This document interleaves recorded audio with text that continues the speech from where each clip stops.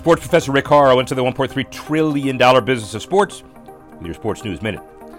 Aura hires Tom Hale as its new CEO with a public offering in mind. Former SurveyMonkey executive was hired with a fitness wearable company valued at $2.55 billion. Hale helped take SurveyMonkey's parent company Momentive public in 2018 and will lead Aura's growth efforts to eventually launch an IPO, according to Bloomberg.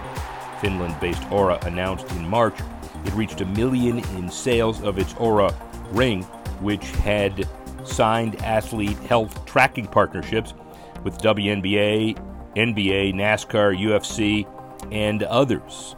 Investors included NBA legend Shaquille O'Neal, Elysian Park Ventures, Google's Gradient Ventures, and others. Bottom line is they will continue to enhance their sleep staging algorithm among the features that Aura adds to its Gen 3 ring this year as well. Hale, also previously Chief Product Officer at Linden Lab, developer of the early 2000s metaverse platform Second Life. Sports professor Rick Horrow, Sports News Minute.